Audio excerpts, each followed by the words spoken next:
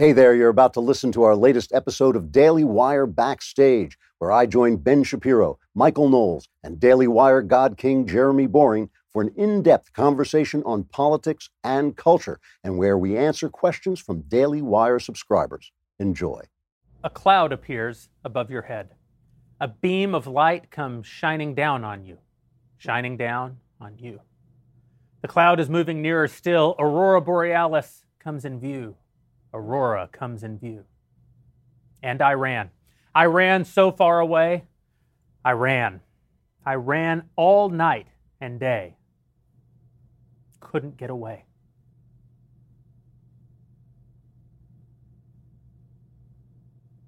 I hate this crap.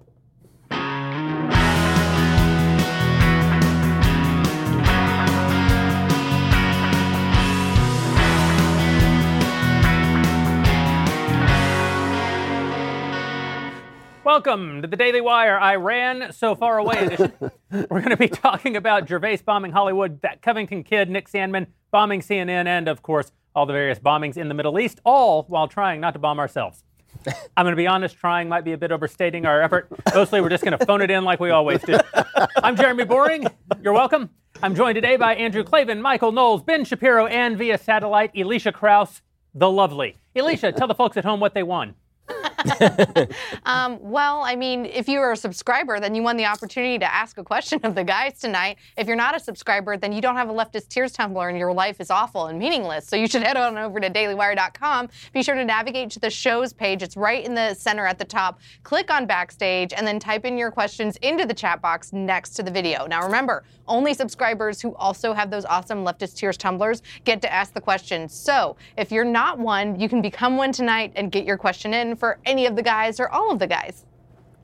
Thank you, Elisha. And folks, we got some other fantastic news for you right now, and only right now for the duration of the show. You can become a Daily Wire subscriber at the beautiful discount of 15% off using promo code Backstage. Remember, if you're a member, you get our articles ad-free, access to all of our live broadcasts and show library, as well as the full 3 hours every day of the Ben Shapiro Show and select bonus content, access to the mailbag, other stuff. Plus, our all-new, all-access tier gets you into live online Q&A discussions with me, Ben, Andrew, Matt Walsh, Michael Knowles. There's other people who you'll get to talk to. I don't know any of their names. I'm the boss. Plus, our site's writers and special guests. And don't forget, you'll also get the greatest beverage vessel of all time, the Leftist Tears Hot or Cold Tumbler. Again, that's promo code Backstage for 15% off of all memberships. That is only available right now during the show. With all that out of the way, what are we going to talk about? Is there anything happening? You know, That's what I want. Could we just do another really long, extended pun on the word Iran? One of those. Yeah, that'll play. So people love it. this is great because we can all praise President Trump. Absolutely. Right? It is. We're all on Team Trump This today. is a major foreign policy victory. I mean, the best really since Osama bought it. You know. Well, I think in some ways it's better than Osama buying it, only because when it comes to Osama buying it, that was the culmination of a very long war against a series of terrorists and terror groups. That's right. And killing bin Laden degraded capacity, but not as much as killing Soleimani did for Iran. Absolutely. Beyond that, Iran was on the upswing in some ways, whereas al-Qaeda was already on the downswing by the time that bin Laden was killed. And also, there was no division in terms of strategy about bin Laden. Like, I was always confused when people were saying, oh, it's the bravest move in the world that Obama said go for it. Like, what exactly would the choice have been? Like, not go for it and leave the guy alive? He's the most wanted person on planet Earth. When it comes to this was a very fraught move that President Trump took.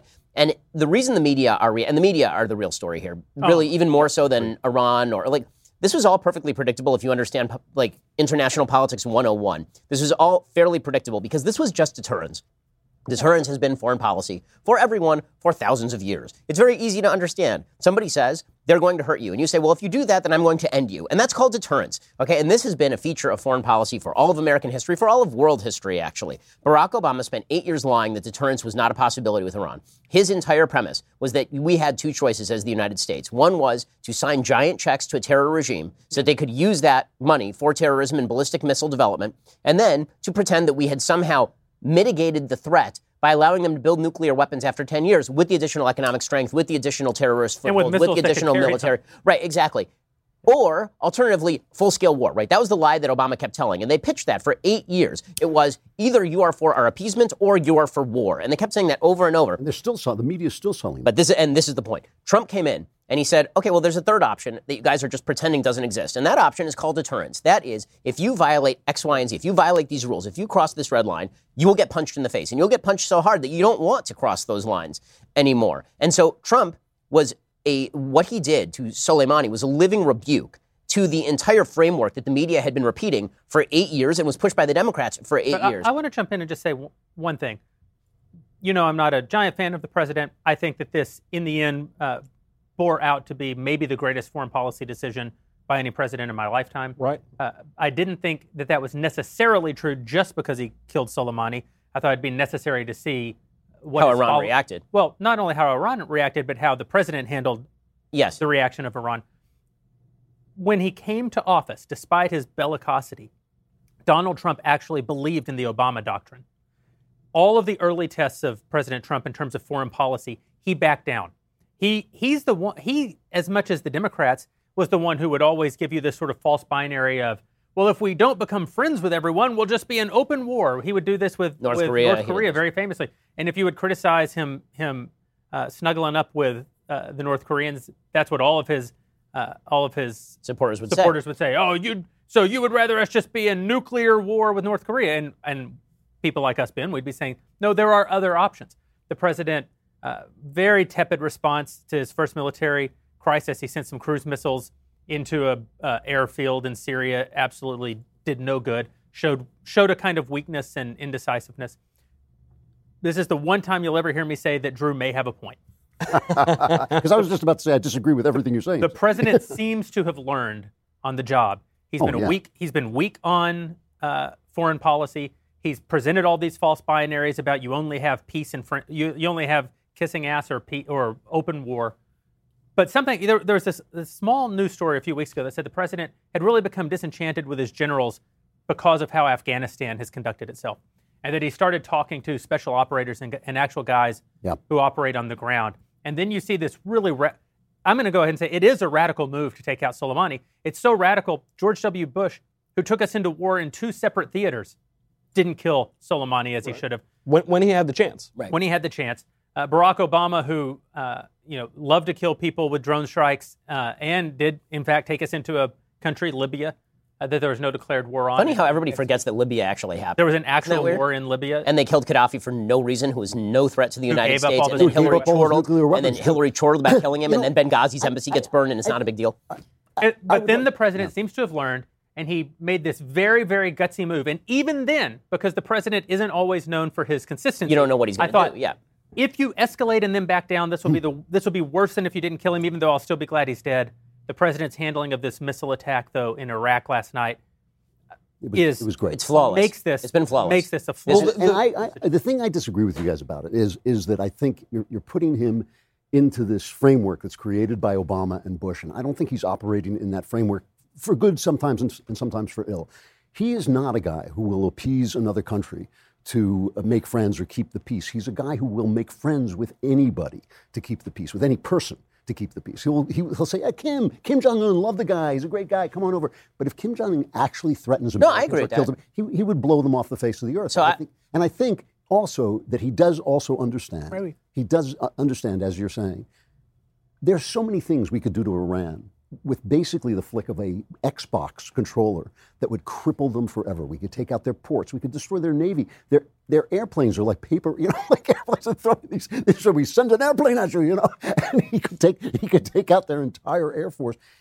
He could do to their Air Force what they just. My criticism of Trump, and the thing is, they know it. They know it, and that's why not only did they fire the missiles into the dirt, but they were making announcements like, "Don't retaliate." Well, they know it. By the way, they know it now. By the way, more than that, I mean, the Daily Mail basically reported that Iran called Iraq. And they said, get your guys out of that base because we need to do something to prove to our people that we're not completely pansies. Well, this was the question. So they actually called up the Iraq, for people who missed the story, they actually called up the Iraqi prime minister and they said, you need to move your troops out. The Iraqis then went and told the Americans, and the Americans moved their troops out, which is why no one's dead today. Right. So the Iranians were openly saying to the Americans, okay, we understand. We can't go any further than this. Not only that, there was a story today out of Baghdad that Muqtada al-Sadr, who's the leader of this huge Shiite group in Iran has basically told the PMF, which was the group that was behind the burning of the embassy, to shut it down. Yeah. So the Iranians are understanding, like, we went too far here, and they were pushing, right? And here was my problem with Trump's foreign policy for a year there. It was not pulling out from the Iran deal, which was great.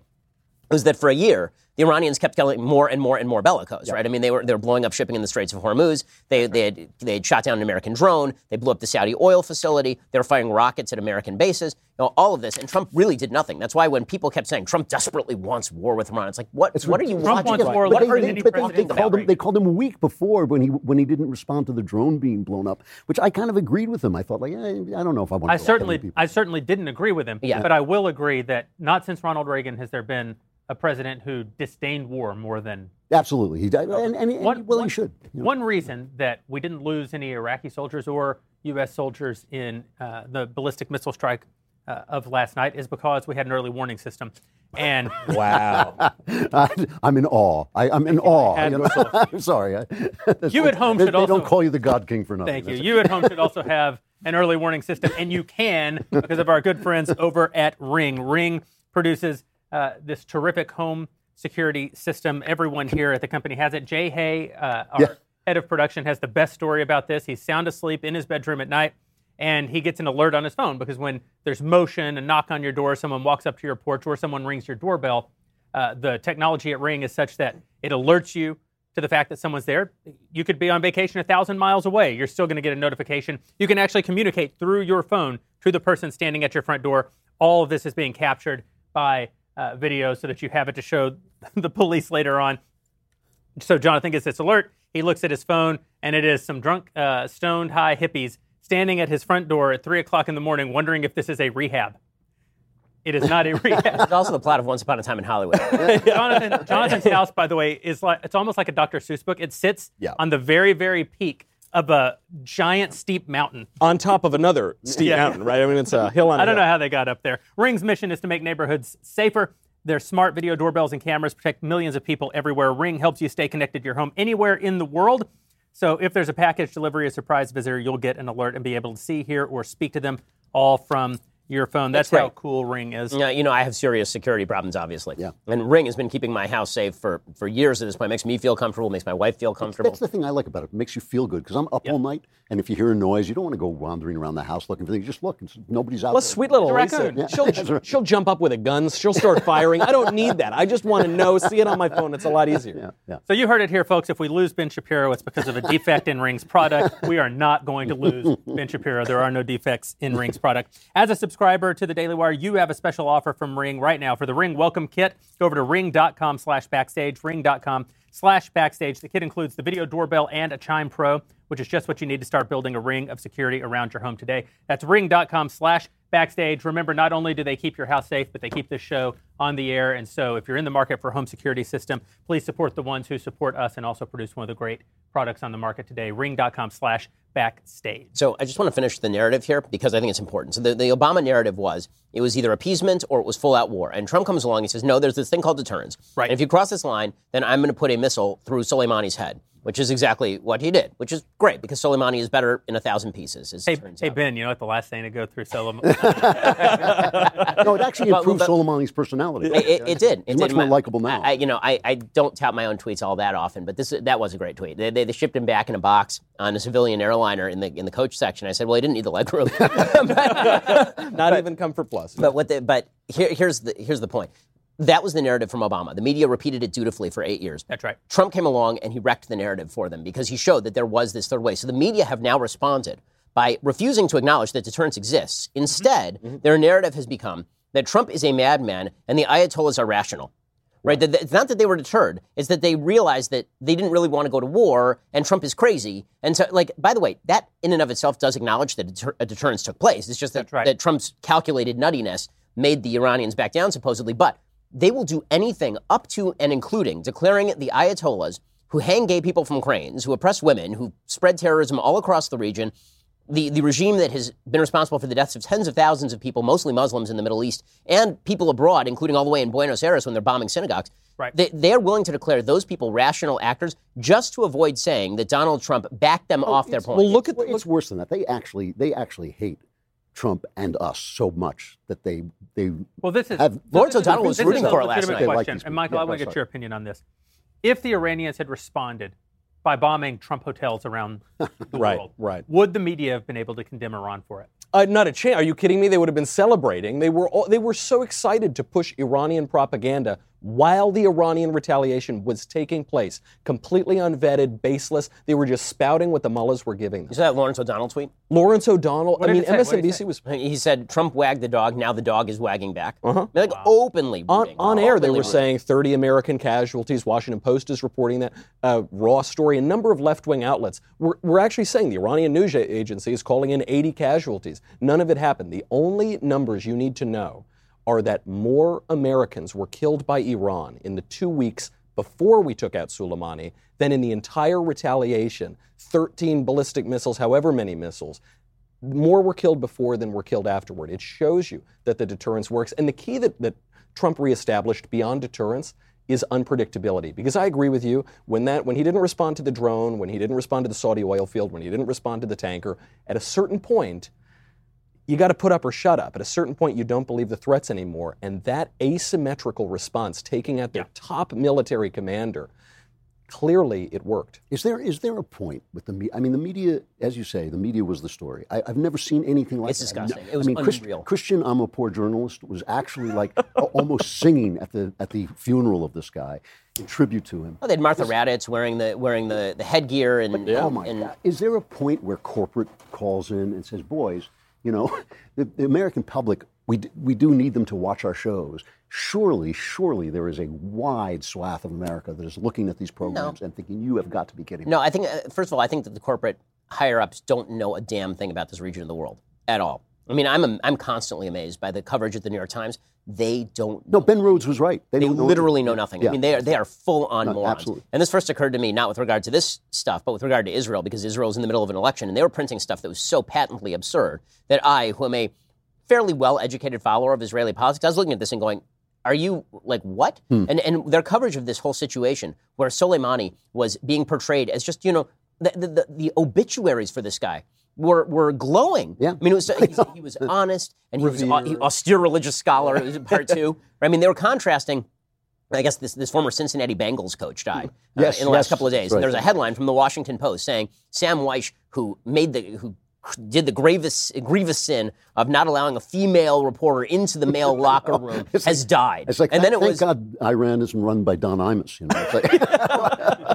It is truly incredible. And so when Nikki Haley suggests that there are people who seem like they are rooting for Iran, there's a fine line between rooting for Iran and just not knowing what the hell you're doing. But I think that there's one thing that's certainly true. They're rooting against Trump. There is no question about that. And they cannot allow Trump to have the victory, and so they will rob it from him with anything possible. They will suggest that there's more. They'll root for more Iranian retaliation to come, just to show that deterrence didn't work. Christian Amanpour does know that area, know and she was questioning our Seth Deck. She was questioning our Secretary of Defense like he was a perp. And then she had on a Irani official and was questioning her like, tell us the truth now. Give us the real information. It was incredibly shameful. And I don't know. I mean, I've been calling for the news media to be reformed. Obviously, it can't be reformed because of the First Amendment, but it should be forced into reform. I'm so happy about this Covington school kid taking out CNN and settling with them for defamation. But they have got to do something. This is bad for the country. Trump is right. They're the enemy of the people. I will say that the Ayatollahs acted in a way here that was more rational than the media would have had them act. The way that the media were covering this thing. I mean, Richard Engel, who's covering this thing from Tehran for NBC, he was on the air talking about they didn't just turn Soleimani into a martyr, they turned him into a saint, and he was covering all the people rubbing the relics on the coffin. It's like, they did the same thing with Stalin. Yeah. Well, this is actually so the hell what? This is my actual favorite tweet of the day from Michael Moore, who's a filmmaker. And 2004 DNC presidential box settee with Jimmy Carter. That's right. Just wondering, is there an American general for whom millions of us would turn out for his funeral? Mad Dog, Kelly, Colin Powell? Can anyone even name the chair of the Joint Chiefs? We all support those who serve, but would we pour into the streets like the Iranians? Did you hear his podcast where he begged? Did you hear this? He had an emergency podcast that was a message to the mullahs in Iran, begging them. He said, I have a way for you to win. This is what he said. These were his words. I have a way for you to win. Don't sink to our level. Don't become... be true to your book and to your God. And I thought, if they're true to their book and their God, we are in big, big trouble. He slid into the Ayatollah's DMs. He privately messaged Ayatollah Khamenei on Twitter saying, please don't do this. We'll get rid of Trump. Please don't attack us. So I want to know, you guys, I want your opinion, though. When the American people see this, aside from the far left, aside from this, aren't they going to say, like, what? Yes, the takeaway is going to be, I think, that in the past 3 months, Donald Trump took out the top 2 terrorists on planet Earth. Plus the Hezbollah guys in Iraq. Yeah. Right. Who were killed alongside Soleimani. Yeah. I mean, so I think that it's going to be very difficult. Like, what exactly is the Democratic platform here going to be? They're desperate for it. Now they're relegated to arguing that it was an illegal kill on Soleimani because Soleimani wasn't an imminent threat, right? They're all pissed because it wasn't an imminent threat. He's only responsible for the deaths of hundreds of American soldiers in Iran and in Iraq, and the murder of tens of thousands of people in Syria, and the murder of people in Yemen, and the murder of people in Lebanon, and the murder of people in Israel. He's only responsible for those things, but he wasn't like doing anything that day, except for that he was actually in Iraq. Except that he was in Iraq to actually sit with the people who had just burned the embassy the day before. But other than that, guys, he was totally not a threat. He was basically a Swedish school child. That's going to be the DNC slogan. Is going to be "Win one for Qasim." Win one for the Gipper. They've got win one for Qasim. One thing that always occurs to me in times like this, and it goes to your point about how the media doesn't really know anything. I agree that Trump actually comes off looking great in this entire affair. As I said, I think it's the greatest, or one of the greatest foreign policy achievements of my lifetime. Nevertheless, people don't have a great framework for understanding these sorts of events. When you hear very serious-seeming people yes, this is right. go on television and tell you that we were on the brink of World War III, when they tell you things like, this would be... I know someone personally who went and stockpiled food at a grocery store last night. That is the honest-to-goodness truth. Iran does not have a weapon capable of striking America except perhaps for actual terrorist suicide bombers or something. Right. There were people who believed World War III was upon us. People thought the draft was about to be They thought the draft was about to be reinstituted. Iran would last, we know almost to the day, exactly 3 weeks is how long it would take our military to completely destroy the military of Iran. And we also conflate the Iraq war with the Iraq nation building and occupation. People are like, the Iraq war was a huge failure. 3 weeks, we unseated the 4th or 5th largest military on the face of the planet with sub 100 casualties.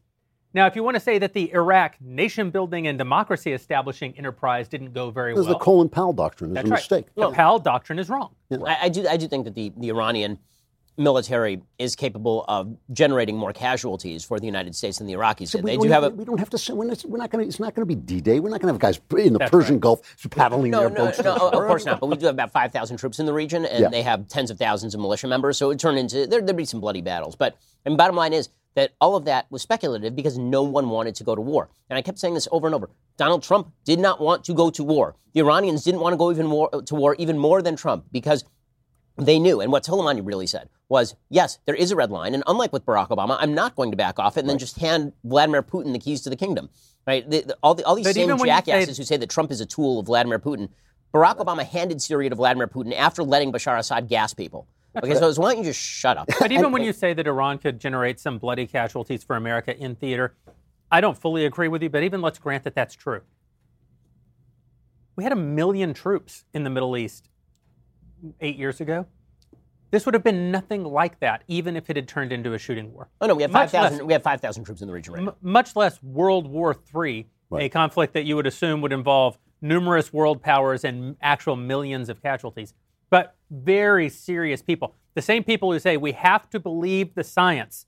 We will all be dead in 12 years. Mm-hmm. Right. And people go, well, that sounds unreasonable, but this is a very serious person saying it. But not only does Trump learn things, people learn things. And when you go out and you say, oh, the draft is coming and we're protesting the war, and the draft doesn't come and the war doesn't come, and in fact, Iran essentially has backed down, I think large swaths of people say, well, wait a minute, I mean, it's like, listen, I was a liberal. People who were Democrats who were saying, like, is it really going to go like this? Like, I have a feeling it's not going to go like this. I was a liberal when Ronald Reagan was president, and I thought, what an idiot, what a warmonger. One day I thought, everything he's doing works. And then the wall fell down. Happened. And the wall fell down. I thought, he was actually right, and everybody else was wrong. And you start to think about these things. I think, Trump, a lot of people are going to start having... Molly Hemingway just put out a tweet saying she overheard someone say, this guy is kind of good at presidenting. And I think that that's what a lot of people are thinking. It's what I've been thinking for the past several months. I was talking to a friend of mine who's big in foreign policy, and he said, the thing people get wrong about foreign policy is it's actually much simpler than all the academics and all the experts think. Since we're all celebrating Trump here today, Trump had this pretty much stupid advertisement in the New York Times in the 1980s. It was attacking Reagan, but it was to sort of launch his political career, and he was accusing Reagan of being too weak. And what the advertisement said was, there's nothing about our American defense policy that couldn't be fixed with a little backbone. Very simple, right? Now, the reason I say it's stupid is I think Ronald Reagan was pretty strong, got the Soviet Union to collapse. But the statement that he made, completely right. It's exactly what we saw here. This was not a fundamental reordering of U.S. foreign affairs. He just had some backbone, and it worked. If you would like to talk to us after the show and maybe ask us some very direct questions, you can come over to our new live chat feature at dailywire.com. How do you do it, Jeremy? Well, you become an all-access subscriber at dailywire.com using the promo code Backstage. We'll get you 15% off, but only if you head over there right now and subscribe during the duration of this show. We're going to be around for a little bit longer, and in fact, we're going to take some questions right now from existing dailywire.com subscribers and members by kicking it over to Alicia. Alicia, what are people back home wanting to know? Well, back home, everybody is kind of on the same topic that you guys have been discussing for the first 20 minutes of the show tonight. How will the president's handling of Iran affect our relations and just everything, I think, with China, Russia, and North Korea? Well, it's certainly going to throw a scare into all three of them insofar as it shows that there are red lines. Again, with Barack Obama, there were no red lines. So North Korea is always playing the same game. The big difference, of course, is that they have nuclear weapons, and they do have an insane amount of ordnance that is aimed directly in the center of Seoul. So that is a bigger problem. They're not going away anytime soon. By the way, the mullahs aren't going away anytime soon. But the idea that the North Koreans are going to get wildly aggressive is obviously untrue, because at a certain point they will cross a red line. The Chinese are playing a long game, so the idea of them getting openly aggressive was never a real possibility. The Russians I think that they have pretty much finished with their territorial incursions under President Trump. I think that they feel like they've gotten away with about as much as they can. It's been basically quiet since the invasion of Crimea, which was several years ago at this point. I don't think they're going to get territorially aggressive. Again, I think that Trump really sent a message to the world here, and the Iranians backing down really is a major foreign policy win for him. And I think that the real message in all of this is that Barack Obama was wrong about everything, as per our usual arrangement. Seriously. Yeah. And the media cannot let go of it. Yeah. And the rest of the world basically understands that now. And the other thing about Obama was, unlike Jimmy Carter, the second worst president of my lifetime, he never learned. He never changed his mind. It didn't matter what happened. He was so certain of himself. I mean, Jimmy Carter, when Russia went into Afghanistan, thought, okay, maybe I was wrong about that. Maybe I was wrong about the Soviet Union. Obama, the comedian who said he was like obsidian, he was, except up here. Even the fact that British Prime Minister Boris Johnson came out and basically endorsed the president's actions over the last few hours. 2 days ago, Britain was openly basically rebuking the killing of Soleimani. So I say that only to say I think everyone learned a lesson. I think in capitals all across Europe and in capitals all across the world, people are looking at America with a little bit more serious of an eye. And that's something that's been missing for the last decade at least, and is a very, very powerful thing for us. It does show the disconnect between the supposed importance of rhetoric and the importance of action. Yes, and especially on stuff like this, because people kept saying, he's tweeting all these nasty things to Iran. Right, but the concept is extraordinarily basic. It's the same concept that you use with your child or that kids use with each other, which is, if you do this, I'm going to punch you. Right. Trump, that's Trump's message, right? It's right in his wheelhouse. And the other thing about the Powell Doctrine is the Powell Doctrine was that if you break it, you own it, right? And that essentially neutralizes our strength, because no matter how big you are on the ground, an indigenous guerrilla force can keep you fighting forever. I mean, that was George Washington knew it. Yeah, Colin Powell had not learned the first lesson of American warfare. Exactly, but the Washington Doctrine. The Washington Doctrine, exactly. And when you sit, got a 17-year-old sitting at home with an Xbox controller, taking out your main guy, that's power. And that's the kind of power we have now. And it should be used when we have to. The return on the investment is also so great. I mean, I don't know how much that drone shot cost that took out Soleimani, but the return on the deterrence is so great, because it's a return in North Korea, as you say, in China. It's a return among our allies. You only have to show the credible use of violence. every so often. You only that establishes it. You only have to be unpredictable every so often. By the way, I don't Reagan and Thatcher at the Falklands. That's right. Right. I mean, it's Exactly. like it doesn't take a major military action to convince everybody that you are willing to do what you say you are going to do. I also think that this has weighed heavily on President Trump. I don't think that, again, I think since Ronald Reagan, we haven't had a president who disliked war more than Donald Trump. That's why it's fun when Hollywood starlets call him a terrorist. You know, we've got a terrorist in the White House. You got a guy here who, so far anyway, is the only president since '88 not to start an actual shooting war. Yeah. But if you watch that press conference that the president had not press conference, but that address that the president gave this morning, looked terrible. He sounded terrible. He sounded like he was sick. He looked like he hadn't slept in several days. Flu or something. Yeah. He was slurring a few words. If you were a Hollywood scriptwriter, you couldn't have done better than he said, I want to be clear. The territorial interests of the United States. Like, no, you can't slur the word after I want to be clear. But I don't say any of that to make fun of the president, maybe just a tiny bit in good humor. But I think it's taken a toll on the guy. Sure. The guy does not like the idea of military conflict. He doesn't want to kill people. Barack Obama was down in the Situation Room bombing people from the air almost every day of his presidency. Donald Trump has been clear about this basically his entire life. He does not like war. He doesn't want to deploy. He called off a drone You strike. shouldn't like war, right? I mean, we don't like war. What is it good for? Absolutely It's nothing. bad for children and other Elisha. flowers and whatever. Oh man, rush hour reference there? All right.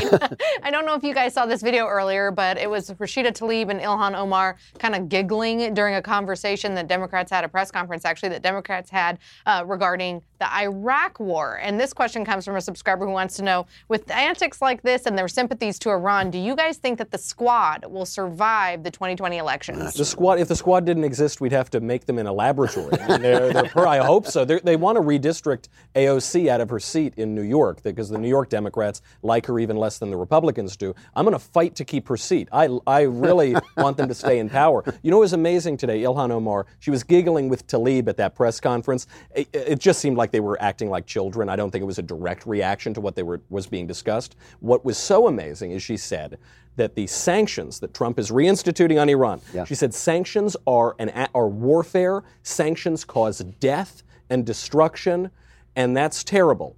1 year ago, she said, Ilhan Omar supports the boycott, divest, and sanction Israel movement. So we can't declare war on the Jews. Don't count. J-O-O-O-O. You know, we can declare war on Israel, but no war on Iran. She said that She's almost on the House Foreign Affairs Committee. direct. Thank you, Nancy Pelosi. Yeah, she retweeted George Carlin saying America is in the business of bombing brown and black people. That's her retweet on this.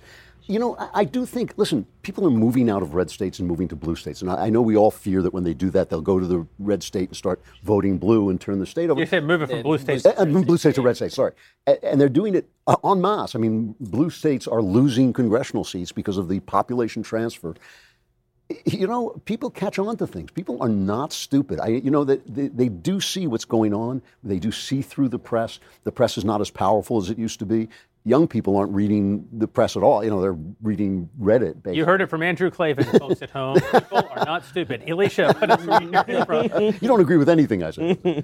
All right, jumping into election 2020, because we're officially in 2020, guys. Aren't you so excited? I mean, I don't do a Barbara Walters impersonation, but just imagine me talking about 2020. So the question for all of you guys is, which Democratic primary candidate do you think benefits the most from these increased tensions with Iran? Donald J. Trump. Are you kidding me? Yeah, I don't think he's a registered Democrat. Oh, he's not. He anymore. was at one time, though. He was at one time. I mean, the answer is Biden, because anytime people feel a little bit unsettled, they want the person whose face they've seen before and who isn't a bat bleep loony communist. I agree. I mean, like Bernie Sanders being out there and being like, I've been against every war since the creation of war, and I was there when Cain killed Abel. And it's like, okay, dude, I'm sorry, but you were like stumbling. There were only two people there, Bernie, and only one of them lived. I don't think that's it. He was hiding in the bushes in a commune. But like Bernie, the fact that Bernie and Biden are the top two candidates means that Biden's the nominee. I do not see a situation in which those two are the final two, and Sanders walks away with the nomination. Jason Riley was saying today he thought that Bernie was in with a chance. I kind of agree with you on this. I mean, I think he's got a chance in the sense that he could win the caucuses because caucuses are caucus states. Yeah. And he's expected to win to win New Hampshire last time. He won New Hampshire last time, but he won it with 49% last time. Right now he's polling at like 25, 27%. Yeah. If Biden finishes a close second in both those states, it's over. If I agree Biden with gets that. shellacked in both those states. If he is in the 13% do you range. think Bloomberg has a chance? So Bloomberg's only opportunity is basically that Biden loses in Iowa and loses heavily enough that New Hampshire becomes crucial to him. He blows all of his money. Sanders then wins New Hampshire anyway, so Biden has lost all of his money. Sanders wins Nevada, and at that point, Biden is basically out of the race because he's blown all of his money, and the only person who's left in the race as a moderate with money is Bloomberg. And you know, that's the bet that he's making, and it's a narrow bet.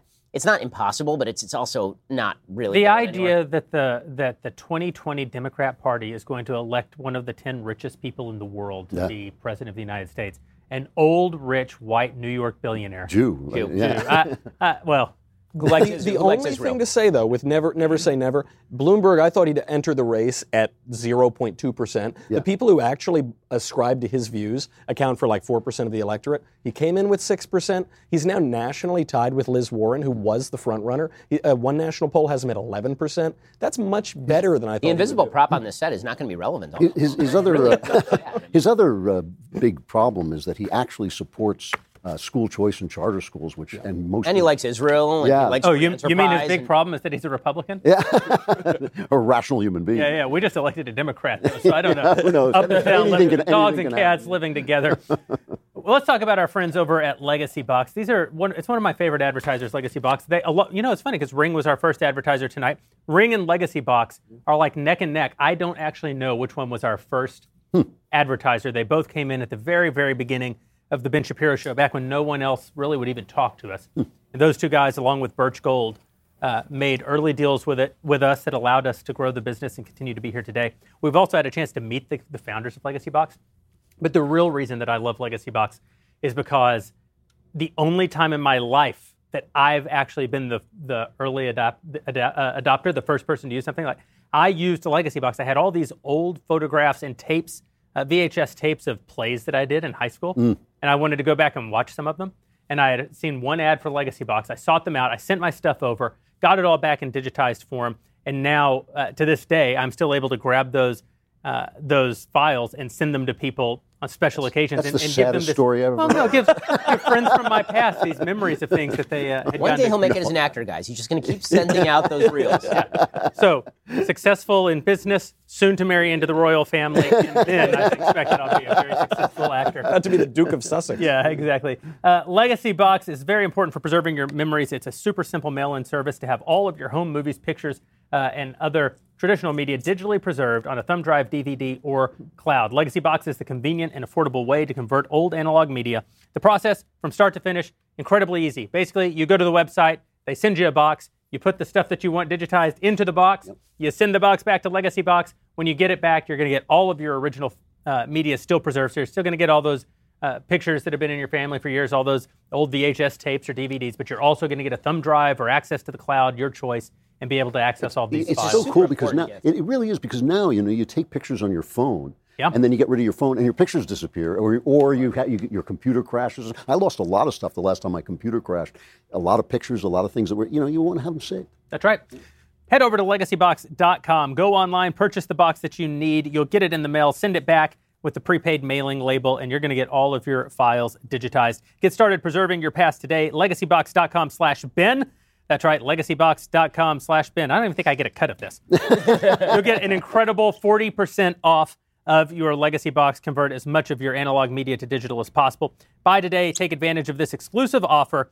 Again, that's legacybox.com/Ben. 40% off while supplies last. Well, I mean, I was just thinking that speaking of people on camera, I thought the most important commentary on everything happening in Iran came from Patricia Arquette, because the Golden Globes always... Hold on. I feel like that. How good was Ricky Gervais? Oh, He was tremendous. Magnificent, right? Like that was just wonderful. We're all going to be saved by comedians because they can't stand being told what not to say. that's right. But the best part about the Ricky Gervais routine was not Ricky Gervais; it was all the cutaways. Yes. The cutaways were by far the best thing. Where you would have the cutaways. Tim Cook was the classic. Oh my God! I actually couldn't believe that one. that one was spectacular. But there were some from like that woman from the Gilmore Girls when he was making the joke about Jeffrey Epstein, and she just looked like she was sucking on a lemon.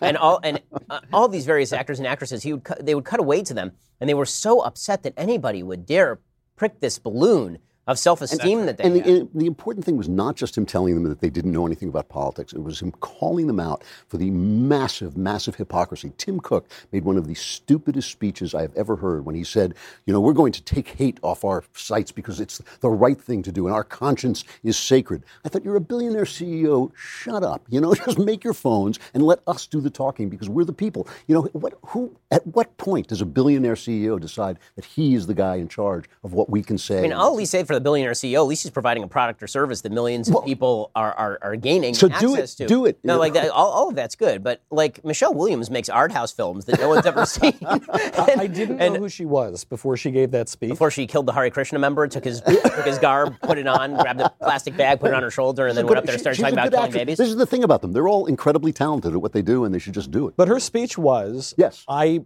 had to kill a child in order to get fame and fortune. And that's the oldest story. Come on. Yeah, right. I know. I mean, you get a little golden statue. If I could get something that I could maybe just really worship. You can't put a child on your shelf like that's that. very true. They fall off it. Nothing says female power.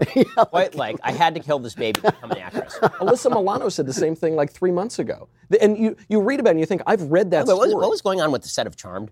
Between Rose McGowan, right, who was literally like stumping for the Iranians and saying she wanted to move over there, and Alyssa Milano, who's also a kook, like what was going on over there? What was in the water? It's the same thing that goes on every set. There is Hollywood actually steers into, if you've ever been here and seen any of the architecture, Hollywood steers into this sort of Babylonian pagan ancestry, that they see as sort of being, this was, to quote Don Henley, Gomorrah by the sea.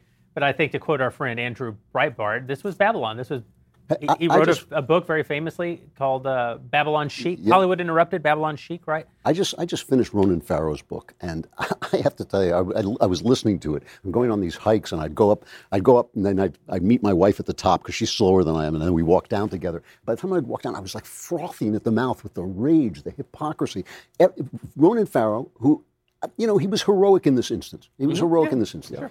But he kept bringing them this stuff, and they kept saying, they wouldn't even say, we're not going to do this because we got pressure from Harvey Weinstein. They wouldn't even say that. All they would say is, let's put on pause. Let's put it on the back burner. And it turned out the reason they were doing it is because they were protecting Matt Lauer, who was doing exactly the same thing right under their nose, and everybody knew it. The corruption is incredible in these industries, and to have Gervais stand up and say, not that you shouldn't talk about it because you don't know about it, but you shouldn't talk about it because you're the worst people in the country. You work for the worst people in the country. And the guy out in the Midwest, in his checked shirt, who's voting for Donald Trump, hasn't done those things. He hasn't organized the incredible mass abuse of young women and covered it up. This is actually where I was going with the Babylon thing, that they don't hear what they're actually saying.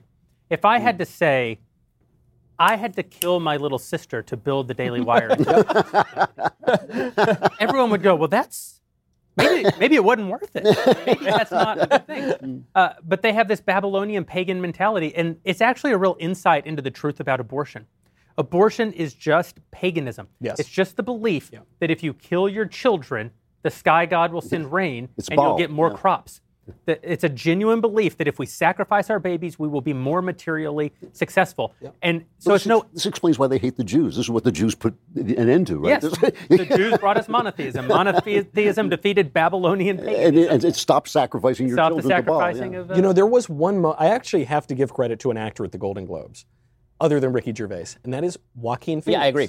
Joaquin Phoenix goes up there, and he is a lefty, right? His whole speech was about environmentalism, how we have to save the planet. But in his speech, he said, look, guys, it's really good, to have all these kind of gimmicky dinners and stuff.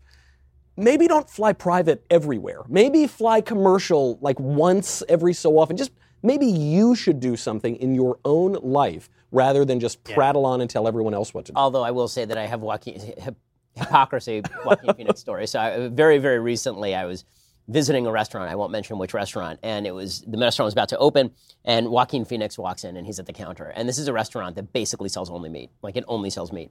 And he walked in, and he walked out with a box, and I think he had to leave because he couldn't wait for the box or something, and he was wearing a vegan shirt. Is it hypocrisy, or is the guy just... Is he actually hip enough to know that that's funny? Maybe. I don't know, but he's the Joker. He just wants to burn it all. He just wants the world to burn. Honestly, I thought that the best joke was not even that one. I thought that the best joke that Gervais told was the thing about how he was going to do an in memoriam, but there were too many white people and not on his watch. Yeah. Because you know that's what's going to happen at this year's Oscars, right? I just had Bret Easton Ellis on my show today, and we were talking about the Golden Globes, and he was saying that when it comes to the BAFTA awards, for example, all 20 nominees in all the categories are white, which means we're going to get another Oscars So White routine this year.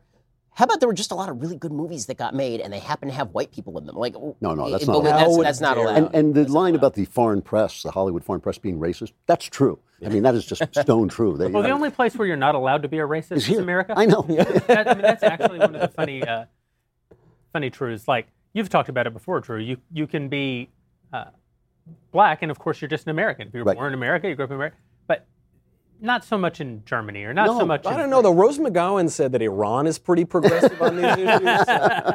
I feel for poor Rose McGowan. Harvey Weinstein actually did a number on her. And she's an actress. She went nuts. So. Well, yeah, and she was fairly heroic in that situation as well, but also still crazy. Yeah. No. Well, it's funnily enough, you don't get to abuse women just because they're crazy. If you did, we'd all be having a big party. And with that, we probably ought to check back in with Alicia over in the Speaking of crazy women. We're going to have Alicia try to save us from ourselves. If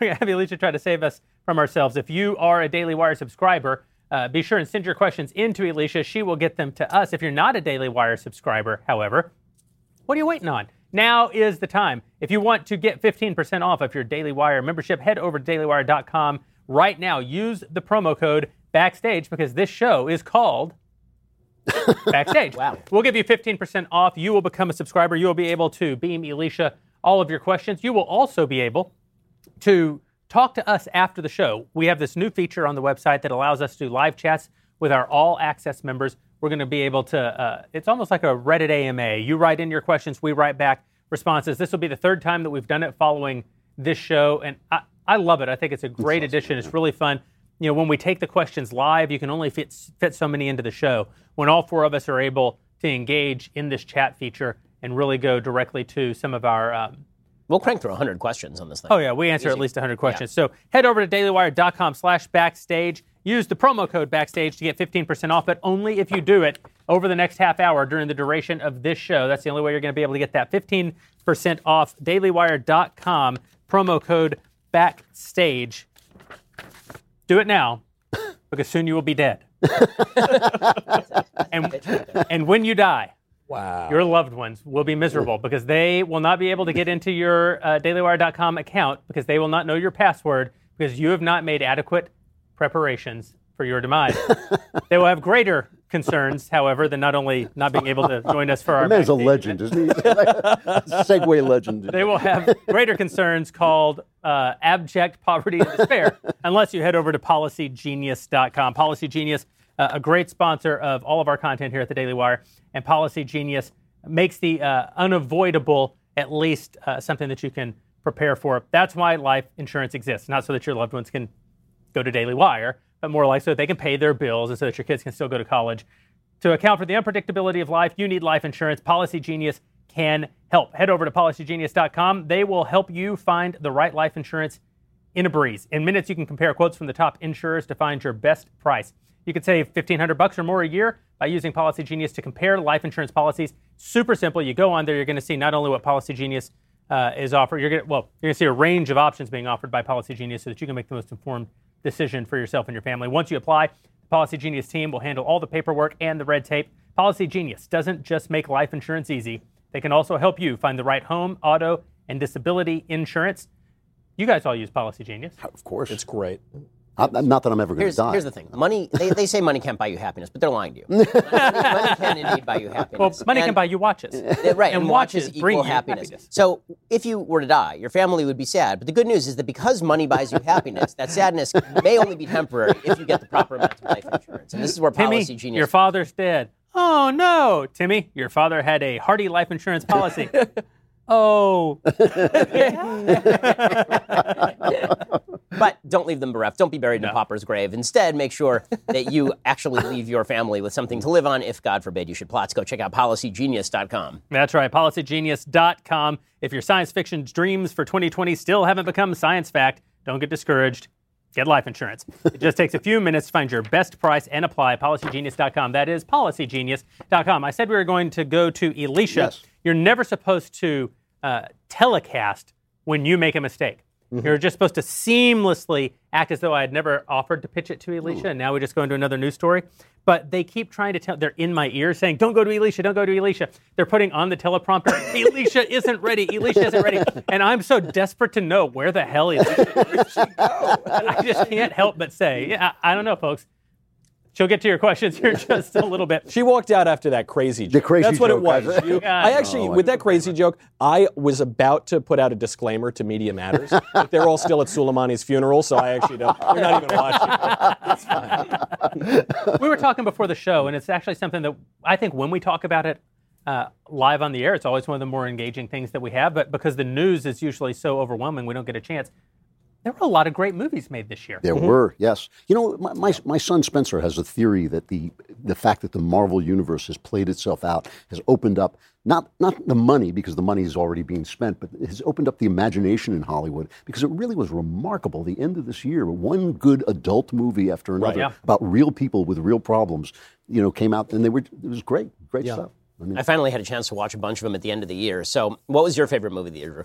I think, boy, that's a tough one. I really enjoyed Knives Out, which I didn't think was a great film, but I just thought it was incredibly entertaining. And as a mystery writer, I usually sit there and pick these things apart, but I was sitting there going, no, this is good. This is a good mystery story. It's incredibly well plotted, actually, and it's a very complex plot, and he makes it accessible, the director. And as I was saying before the show, it's the first film that I've seen in a long time where I actually felt like the filmmaker's only motive was to entertain. Which is, I'm so grateful for that. Absolutely. I think that my favorite film this year was the Tarantino film, and I'm not a Tarantino fan, but I thought Once Upon a Time in Hollywood was the first film with really great values. It was just imbued. I mean, that's not what makes a film great, except that it did move the movie. That they had these characters that you really liked, who rose above what they were, and who rose above the Hollywood culture. And it had, the last 15 minutes, I laughed without stopping. I mean, I sat there laughing. It's really the only place in the movie where there's brutal violence, because normally with a Tarantino film, you expect brutal violence the entire way. But it's really violence-free up until the last 15 minutes, and then it is brutal violence. And my wife, who despises brutal violence, she was watching it and she was cringing, but she was also laughing hysterically. It was really funny. The final punchline of the movie is so unbelievably funny. And it's well set up. It's, you know, what's so great about that movie, that was actually my favorite movie of the year too. And I don't think it's a great movie, but I thought it was very, very good. It's about the exact moment when Hollywood completely went crazy. It was right there. And so you saw what was being lost and you saw what was coming in. And that's sort of the theme, right? So so for those who don't know sort of the setup of the film, basically Sharon Tate and Roman Polanski live next door to Leonardo DiCaprio, who's a failing 1950s, 60s Western star. He's Clint Eastwood before he turns to, right, because he ends up doing some spaghetti westerns and all of this. And he's actually a very good actor, right? He's supposed to be a very good actor, very talented guy, but he's being left behind by the Art Nouveau crowd, and his stunt double, who is Brad Pitt, is this old World War II veteran who's incredibly competent at everything he does. He's just incredibly competent, but doesn't actually have a life. You know, just kind of sits around, is chauffeur for Leonardo DiCaprio. And it's about how these two guys, one of whom portrays the manly man version on TV, but isn't actually all that manly, and the one who actually is the manly man who makes sure that the fake manly man can keep safe. It's about how these two guys are being left behind by Hollywood, and if only Hollywood, because it's an alternative history like all of Tarantino's movies have now become, the entire thing is basically if 1970s Hollywood had not thrown away the masculinity that was inherent in 1950s and 60s Hollywood, it would have saved Hollywood as opposed to destroying it. It had a scene at the ranch. It involves the Manson family, It has a scene out at the Manson Ranch, which may have been the most suspenseful scene I've seen in a movie in 10 years. It was literally Hitchcockian. It was quiet. It was understated. It reminded me of the last scene of Notorious, which is just a guy walking down a flight of stairs, and you just sit there on the edge of your seat. Tarantino does have a gift for that, right? There's that Christoph Waltz scene in Inglourious Basterds. Yes, in the opening scene. Unbelievably but this was quieter. I mean, that was a setup. This was just like you understood, first of all, the incredible decency of the Brad Pitt character, what he was doing, and you understood he was surrounded by evil. And it was just a man doing the right thing in the midst of evil, and you sat there. Man, if you don't like hippies, this is the movie for you. Yeah. It was interesting. He just won the award last night. I forget what it was, Producers Guild or something, or Directors Guild, who knows. He wins the award, and he goes up and he dedicates the movie to John Milius, who is one of the great directors in Hollywood history and one of the only conservatives in town. And for me, it's sort of confirmed what I thought, which is that this really is a lowercase c conservative movie. It's about conserving something that was lost. It's really the other conservative movie of this year that they didn't realize was conservative, because they never realized they're making a conservative film. It's just a conservative film. Was Ford versus Ferrari, which is just a great American film about cars and men doing manly things that are responsible and building cool stuff and doing so in order to promote America as opposed to foreigners. And it's such a uniquely conservative film. And it's so funny because Hollywood thinks of it as, well, this is them speaking up against the nastiness of capitalism, because the sort of quasi-villain of the film is Henry Ford II, who was, in fact, not a very good CEO. But the entire premise of the film is that it's the capitalist enterprise that gets this thing going and off the ground and allows them to build this really cool stuff. What I loved about it, though, was it was an honest, I mean, art is always a little culture critical. You know, art doesn't just celebrate a culture. And what I liked about it is it showed capitalism in all the good of it and all the bad of it. It showed you how corporate society can crush individuals and not let them do what they can do best. But it also showed you how the competition that it inspires builds things that are wonderful. You know, and it was really honest. It was an honest film. Yeah, I thought it was quite wonderful. And both of those movies you should see in the theater. You know, and 1917 I've seen. Yeah, I've seen that. Which was, I saw an early showing, and it's great. It's great, which I did not expect it to be, because the director. Is it Sam Mendes, I think, who directed it? Sam Mendes. So I'm not a huge Sam Mendes fan. Like American Beauty, I think, is one of the worst films. It's one of the worst films ever. But this film is actually quite good. You say that, yeah. And the entire kind of conceit of the film from a directorial point of view is that it is one long tracking shot for 2 hours. Yeah. And so that gets unbelievably creative, because they're full-on battle scenes happening through this one tracking shot for 2 hours. It doesn't feel as gimmicky as it did in Birdman. I remember Birdman, which won Best Picture, and it's incredibly gimmicky, and it's just not a good movie. This actually... I like Birdman. Yeah. Of course. I liked it, too. All you theater people. Birdman's a load of bullshit. Anyway, Birdman is garbage. This is not a garbage film. And it does have honest, actual respect for soldiers in World War I, without any of the sort of revisionist history where the British soldiers were dupes and morons of the higher-ups, the sort of paths of glory view of World War I. It really doesn't have that. It's these guys who are being brave for the sake of being brave and are fighting some pretty vicious people, because it turns out the Hun was not a great folks. They're pretty brutal on the Germans in the movie. Oh, yeah. And, you know, I have to disagree a little bit with this. I will agree with you in that I really enjoyed the movie. I liked every minute of it. It's unbelievably well shot. It's beautiful. The performance by the main actor is really outstanding. Yeah. However, I left the movie, I won't give any spoilers, but I left the movie feeling that it was more a video game than a movie.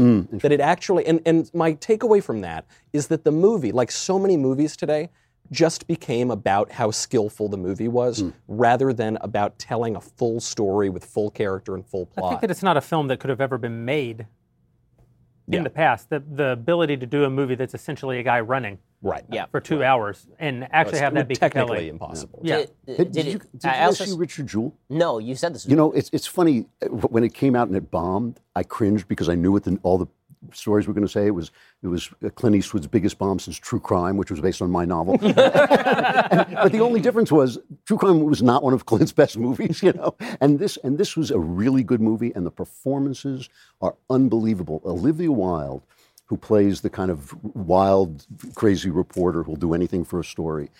And I've worked with a lot of those women, basically. And she gets that character. She is so real. She's almost three-dimensional. She almost comes out of the screen and stands there in front of you. It's an unbelievable performance. The lead guy, whose name I don't even know, who plays Richard Jewell, it's like an uncanny performance. It's just like you forget that he's acting. I know that's a cliched thing to say, but you actually forget that he's not the guy. It's a really good movie. And the thing that's different, the funny thing about True Crime is about a white guy who's the novel is about a white guy who's put on death row because they don't want any more black guys on death row, and they make a mistake, you know? And they changed it in the movie and made him a black guy, which ruined the entire story. Yeah. In this one, Clint just goes for it. He just says the press is dishonest, they stink. Ordinary Americans are where it's at, and it's really, really beautiful. You know. Yeah. Did any of you guys see Joker? Yes. Yeah. I like. So what did you guys think? Well, you know, I didn't like Taxi Driver, and I thought this was kind of a better version of Taxi Driver. Right. I wasn't totally taken with it. I mean, I think he's a good actor. He's kind of limited in at least the types of roles he plays. He is pretty much always playing some version of the Joker, this very intense, introspective, kind of weird guy. But I just felt it it didn't. I hate the superhero movies. Yeah. I felt it didn't really do respect to anything about that superhero story and that superhero genre. So I can't say I loved it. Yeah, so this was sort of my take as well, which was that on its own, if it was just a movie about a dispossessed guy going nuts, which is basically the movie, then it works from that perspective. And there is a scene with Robert De Niro near the end that really is a truly great scene. It's a phenomenal It is a really, really good scene. And it is, again, a commentary on the media and what the media do. And anytime they comment, I mean, there may be a theme that you've noticed in tonight's show, which is that anything that rips on the media we're in favor of. Yeah.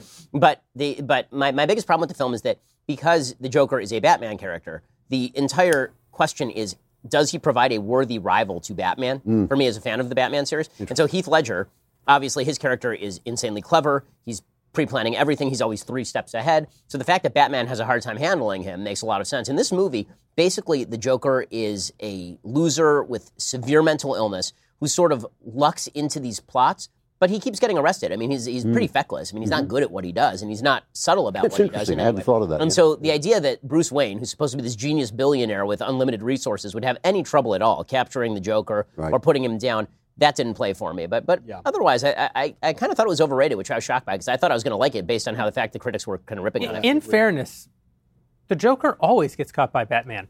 Like half of almost every Batman story starts with, at Arkham Asylum, in the bottom cell. And the Joker's actually already caught.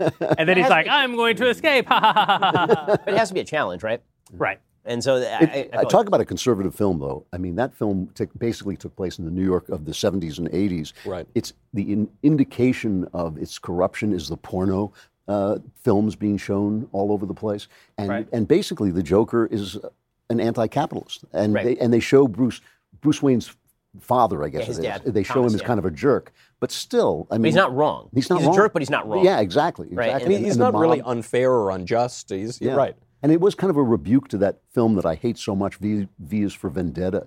It was V for Vendetta is a piece of rebuke crap. for that, because it shows the guys in the masks are really the bad guys, and I thought that was really worthwhile too. Yep. So you guys know who's back? Who? Alicia. Oh, hooray! Wow. Alicia, Where were you? Where were you? Well, I go to a special pump room because if I were to do that on camera, you guys should charge more for subscribers. But I am back, and I really think I was not expecting that. I just have to say, of all of the answers. Just being honest. But I am back, and I think that you guys really forgot to tell the audience, I know your favorite film, that was totally unrecognized was truly Cats. Let's be honest. Obviously. Magical Mr. Mistopheles' performance was just stunning. If there's one Rando thing esque. that makes the work of Andrew Lloyd Webber even more sublime, it's beautiful Hollywood starlets teetering on the backside of the uncanny divide, doing sexual impressions of felines. I'm in. T.S. Eliot, who was actually a good poet, must be rolling over in his grave that this is what remains. He wrote those little awful poems for his grandkid or something, meant to be hidden away in a box somewhere, never. And then Andrew Lloyd Webber basically blows up his whole legacy. I actually don't hate Andrew Lloyd Webber. I hate Cats. Yeah, I hate Cats, but I like Phantom of the Opera. No, Phantom Phantom is well crafted. Cats is just absolute. Hey, hold on. Wait. Are you telling me that, just listen to these poetic lyrics. Jellicle cats. Jellicle cats. Jellicle cats. It's like about 5 or minutes. You don't like that?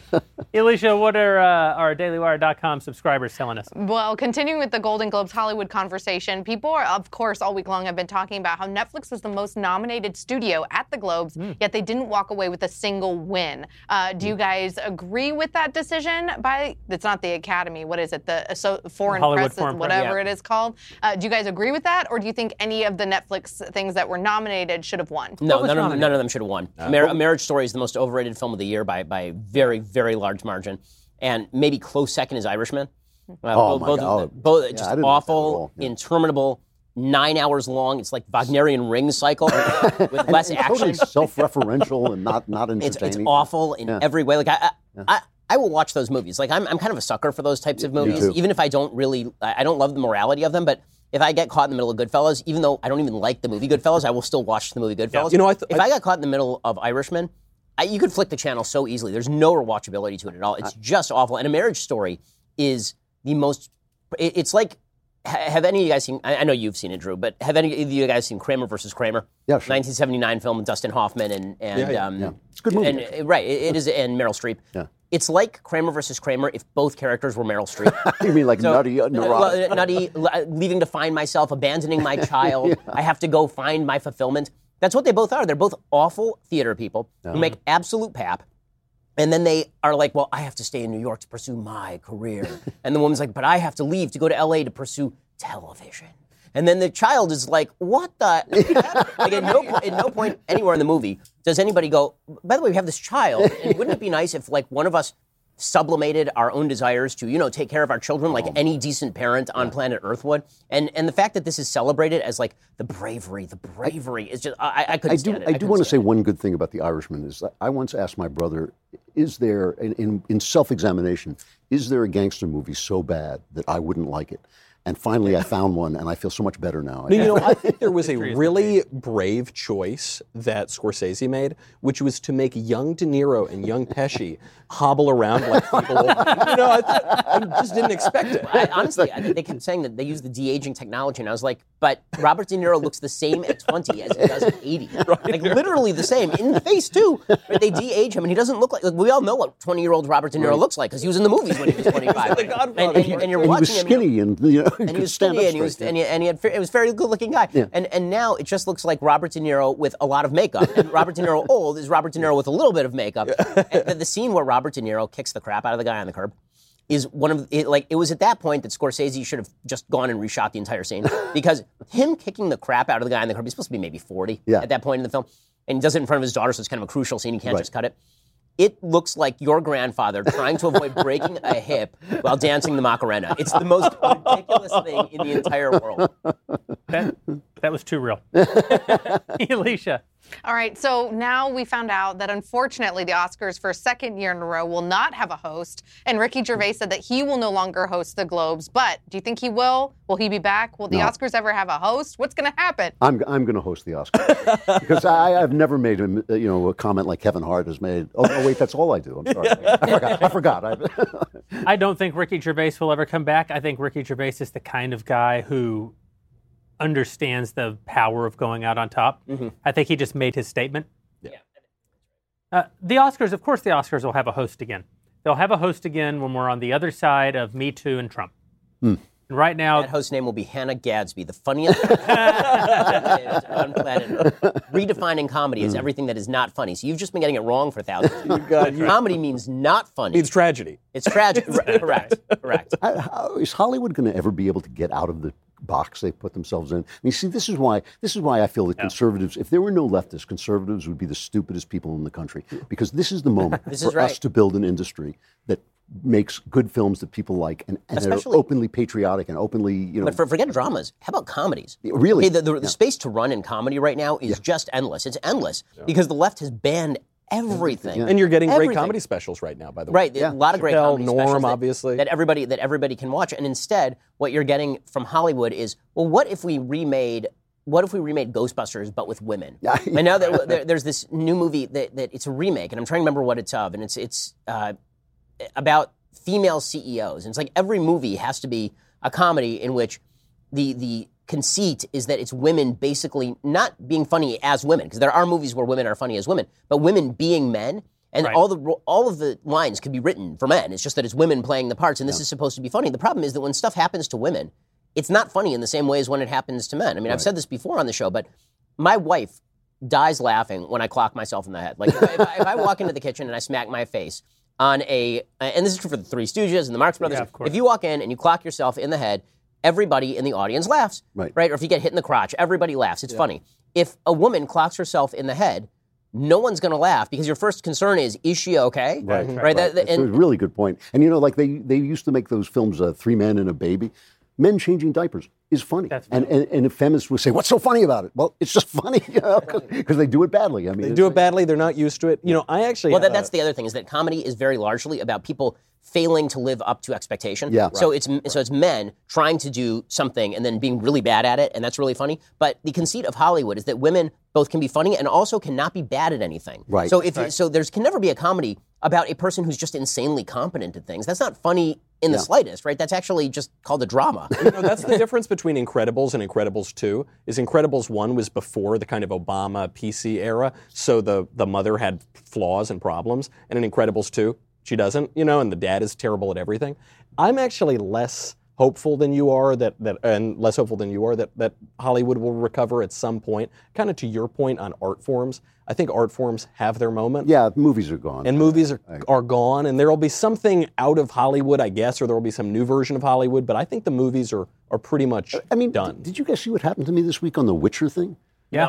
Oh my it was gosh. Unbelievable. Well, because I read Newsweek so often, so I saw that hit piece on it. Forbes went after me. Yeah.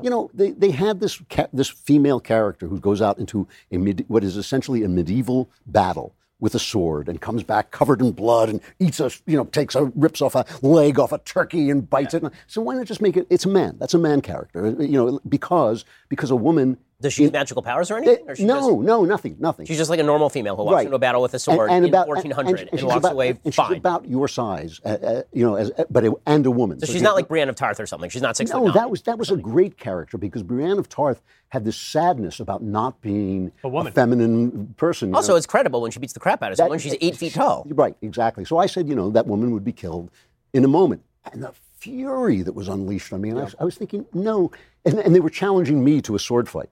And I said, if you're in a medieval sword fight, you're not going to be fighting a 65-year-old scribe. Another warrior who's twice your size. And I just thought, why do we have to lie? There's so many powerful women characters, so many ways to make women admirable and respectable and make you care about them. Characters, when you watch the movie The Ring, the fact that she has a man who does all the heavy lifting for her makes you admire her courage because she's going into a place where she can't really fight like a man can, and you're worried for her. Also, by the way, in real life, the stuff that women do that's really courageous is just as courageous as the stuff that men do. It's just different stuff. That's right. Yeah. But this comes back to the fact that when very serious people say very serious things, people believe it. There are people in our company. I've had these conversations with some of the young men who work for us in this company who don't know what is just simple fact that men are stronger physically than women. On average. Right? Of course, we always have to add always exceptions. Of course, but you have to say on average that people aren't morons. What he means is on average, obviously. Yes, Brienne of Tarth is stronger than the scrawny 5'3" guy. Come on. And that's always their answer. Well, here's a woman who's strong. You think what is get that? it. Yeah, look at Joan of Arc. You Joan of Arc? I don't think so. Even when you watch Star Wars, and you make allowances because the Force, because there's this magical thing. Right. But the truth is, if a 90-pound actress swung a bat at Adam Driver, who's an ex-military bat. Adam Driver also swinging a bat, the 90-pound actress would eat both bats. Right. I also love it when so they solved this by giving the woman a bow and arrow, not a compound bow, which a woman could use because that's a modern piece of technology, but bow and arrow. I couldn't shoot a freaking bow and arrow. It takes so much upper body strength to actually utilize that rudimentary bow and arrow. You're putting women in positions where they're acting as though women have the same level of physical. Honestly, it was the reason, by the way, that I liked Rise of Skywalker is because they actually solved that problem. That was the biggest problem with Rey's character, and they solved it. Right? Not to give a spoiler, they did solve it. I won't give the spoiler. But they actually explain why she is great at everything, so she's not just a complete Mary Sue. And you're like, okay, that makes sense now. I agree. But it requires that magic in order for that to be credible at all. Otherwise, you're spending 6 years after Force Awakens going, hold up a second. She picks up a sword for the first time and she beats the guy who's Here's what I'll say. with The most badass fighting women out there won't fight men. Of course not. The only people who will say, well, here's this badass fighting woman. You're saying you could take her? Well, no, I'm not saying I could take her. But she won't fight men like her. That's right. You use her as an example, but she wouldn't use herself. Do you remember the moment when the Serena Williams controversy blew up? Yeah. And said, can one of the great female tennis players beat a man? And initially she said no, and then later on she sort of turned it into, yes, of course I could. They actually did this. This happened in 1996. There was a battle of the sexes, and the Williams sisters said, we could beat a man who's ranked outside of the top 200. So they found a guy who was ranked like 203, named Karsten Brosch. He started his morning by playing a round of golf, smoking cigarettes, drinking 2 beers. He then played the Williams sisters back to back. He beat one of them 6-2, and he beat the other one 6-1. The thing And that's is, not a the thing stunning is if all you respect, accomplishment if all you respect about women, Because of biology. whether they compete with men, you have no respect for women. This That's is the thing right. that gets me. It's essentially that Michelle Williams getting up and saying, I had an abortion, so I win a prize. That's erasing your womanhood. That's not being that. That's not. By the way, women are now the majority of medical students for the first time. Women are the majority of college students right now. And this idea that women are, in order to prove that they're great at things, have to prove that they are great at all the things that men are great at is just absurd. Like, in order to establish parity, do we have to establish that women are going to comprise the same percentage of the firefighting force as men? Or can we just be happy that women are the majority of doctors? What is the problem here? I'm happy that women are the majority of women. I think that's... but not for long. Not for long. But well, exactly. I mean, they're trying to erase, half of humankind, and a half that I happen to be particularly fond of. Well, this is I'm going to miss them. The irony of the whole thing is that the left hates women. They do hate women. Of course they do. Well, women. because if all you think of women is, are you as the same as a man, that's not respecting women. Right. Yeah. Elisha. Hey. A woman, an actual woman. An actual woman, Elisha. An actual woman, Elisha. And now for the woman's perspective. Oh, really? Oh, really? That could be fun. All right. Do you guys really think any more Hollywood celebrities are going to follow the Ricky Gervais example and speak out about the hypocrisy or not? Yes, but only comedians. Only comedians, yeah. I think it's actually a really fun time in comedy because nobody's being like, well, there are the handful of people being woke in comedy, including some of the unfunny people that you already mentioned.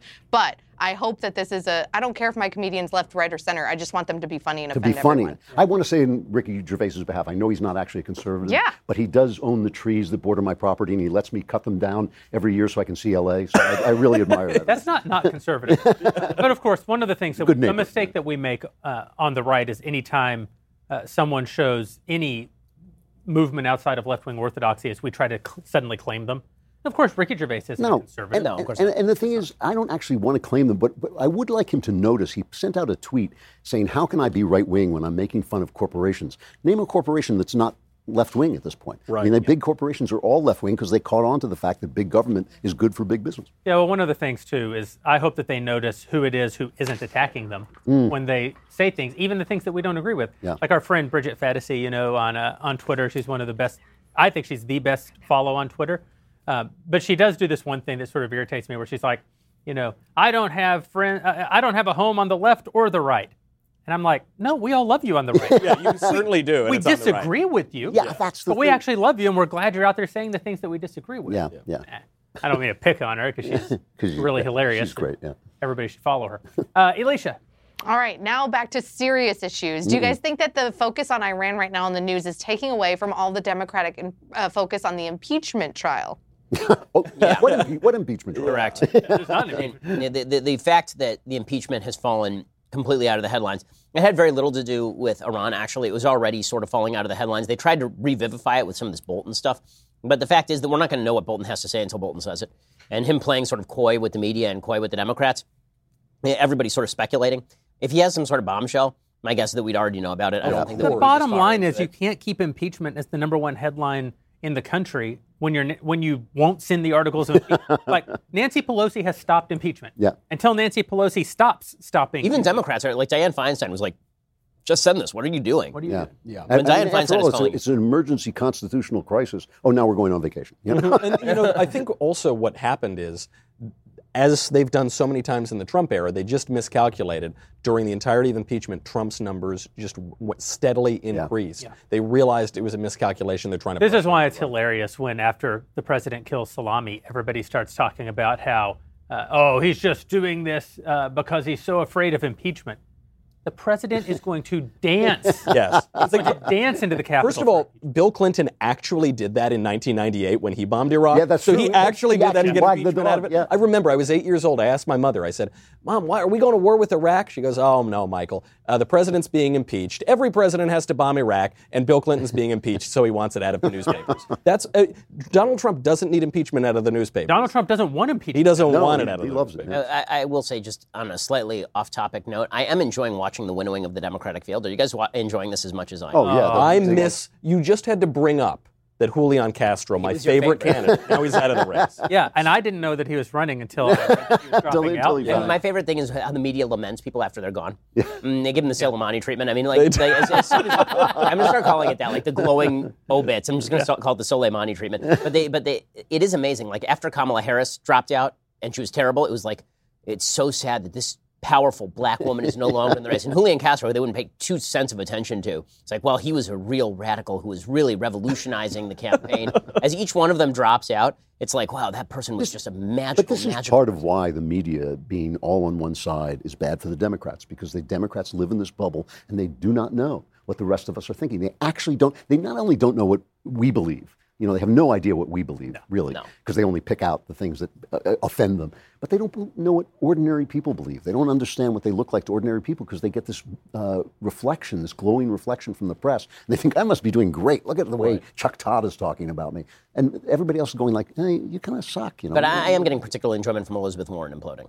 You're getting what? Particular enjoyment from Really Elizabeth. collapsed. She really collapsed. She did. I mean, 4 months ago, we were all sitting here going, we may have be the spent good president. money on a prop. Smart. And now we're all sitting here going, is anybody going to get that joke 3 weeks from now? You know, the other thing about this is watching the field and predicting who the next guys are going to be. The Democrats do nothing before they wake up and call us racist. That's what they do. They wake up in the morning, they call us racist, then they brush their teeth. Yeah. And we are watching week by week. Every racial minority in the race is dropping out. The next one out is Booker, right? There's no way Booker's going to last much longer. After that, it's going to be Yang. I mean, you are going to get to a field where hashtag Democrats so white. The one time that the media will acknowledge that Andrew Yang is in fact a minority is on the day after he drops out of the race. And then they replace him on their cable news networks with another Asian guy. Did you guys see Just a random Asian guy? No, I missed this. Yes. So they showed, it was on MSNBC. Yeah, seriously. They showed the whole Democrat lineup. And for Andrew Yang, it was a stock. Yeah, MSNBC. What did you say? I think it was either CNBC or CNBC. Yeah, and it was just a stock photo. They put Asian man in suits. No. They screwed up someone else, too. Was it Klobuchar? In the same graphic, it was like they. I'm going to admit that I don't know. In their defense, I don't. Yeah, I have no idea. She's the one They who just did put a it solid woman with up the there. comb. Oh, yeah, Klobuchar. So if you are not a Daily Wire subscriber, tonight is the night. Head over to dailywire.com, click on that subscribe button, use the promo code Backstage during the rest of our broadcast tonight, and you will get 15% off. And what do you get for your trouble? Well, you get to ask us questions like this one from Elisha. All right. These guys want to know, do you think that anyone will run as a third-party candidate, and could that help or hurt the Democrats? I don't think it's going to happen, or if it does, it's not going to move the needle anybody, because I can't really think of who could do it. Well, the one person who could do it, who could potentially cause problems, is Bloomberg. It seems that he's already chosen his side. Yeah. I mean, there could be people on the right who cause problems. If James Mattis were to run, for example, that could be a bit of a problem, but he's not going to. He's not. Trump has 95% approval in the Republican Party. Yeah. Mattis ain't running. I think the only people who could plausibly run would hurt the Democrats. I mean, could you see a world where Joe Biden gets the nomination and Bernie Sanders, just being super old and super curmudgeonly and super pissed, just runs third party? Offbeat, but I could see it. It's not I can see it because impossible. he's a nut and he's getting up there and he's thinking, how many more times can I do this? I mean, And he already Forever more time. Yeah, 10 or 12. Forever more time. training Jedi for 800 years has he been? And he's a genuine communist. I mean, he actually does believe what he believes. So he might actually think, well, these mere liberals aren't really. It is interesting. worthwhile. Well, we didn't talk about it, but Alexandria Ocasio-Cortez did say that only in America could she and Joe Biden belong to the same political party. I mean, you can imagine them playing out. China. But you can imagine them playing out that line of thinking and giving Bernie a third party run. Especially if it starts to get later in the race and Biden's really trailing Trump. Here's what I could see. If the Democrats were to pull on Bernie what they pulled on him in 2016, I can imagine him going, screw it, I'm just going to burn this. It's outlandish, but it's not impossible. It's going to be tougher because they have reformed the superdelegates. At least that's reportedly what we're hearing. So it seems less likely than in, say, 2016. But I don't know. Bernie might be his last shot. Listen, one way Bernie could just actually win the thing, and what could help him win it is actually that after stealing it from him in 2016, the DNC had to make internal changes, which will make it harder to steal it from him this time. Seriously. They didn't anticipate that he could mount another successful run. Interesting.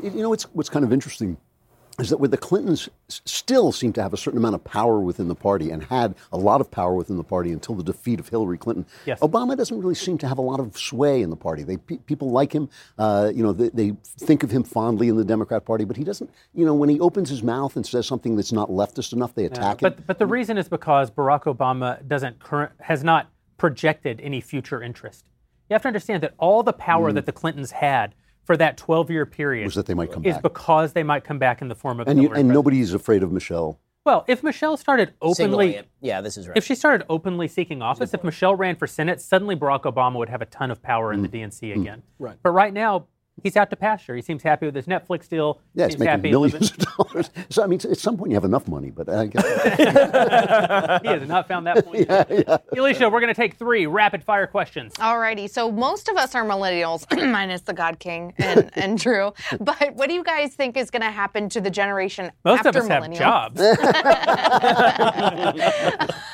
But what do you guys think is going to happen to the generation after us millennials, especially with all this talk of gender, conformity and LGBTQ things that are being taught in schools, et cetera? I think that the generation that proceeds the millennials are actually a riper target for us. The hope lies in the Zoomers. There is no question. Yep. They grew up in this sort of leftist monopoly on thought, and they seem to be pushing back.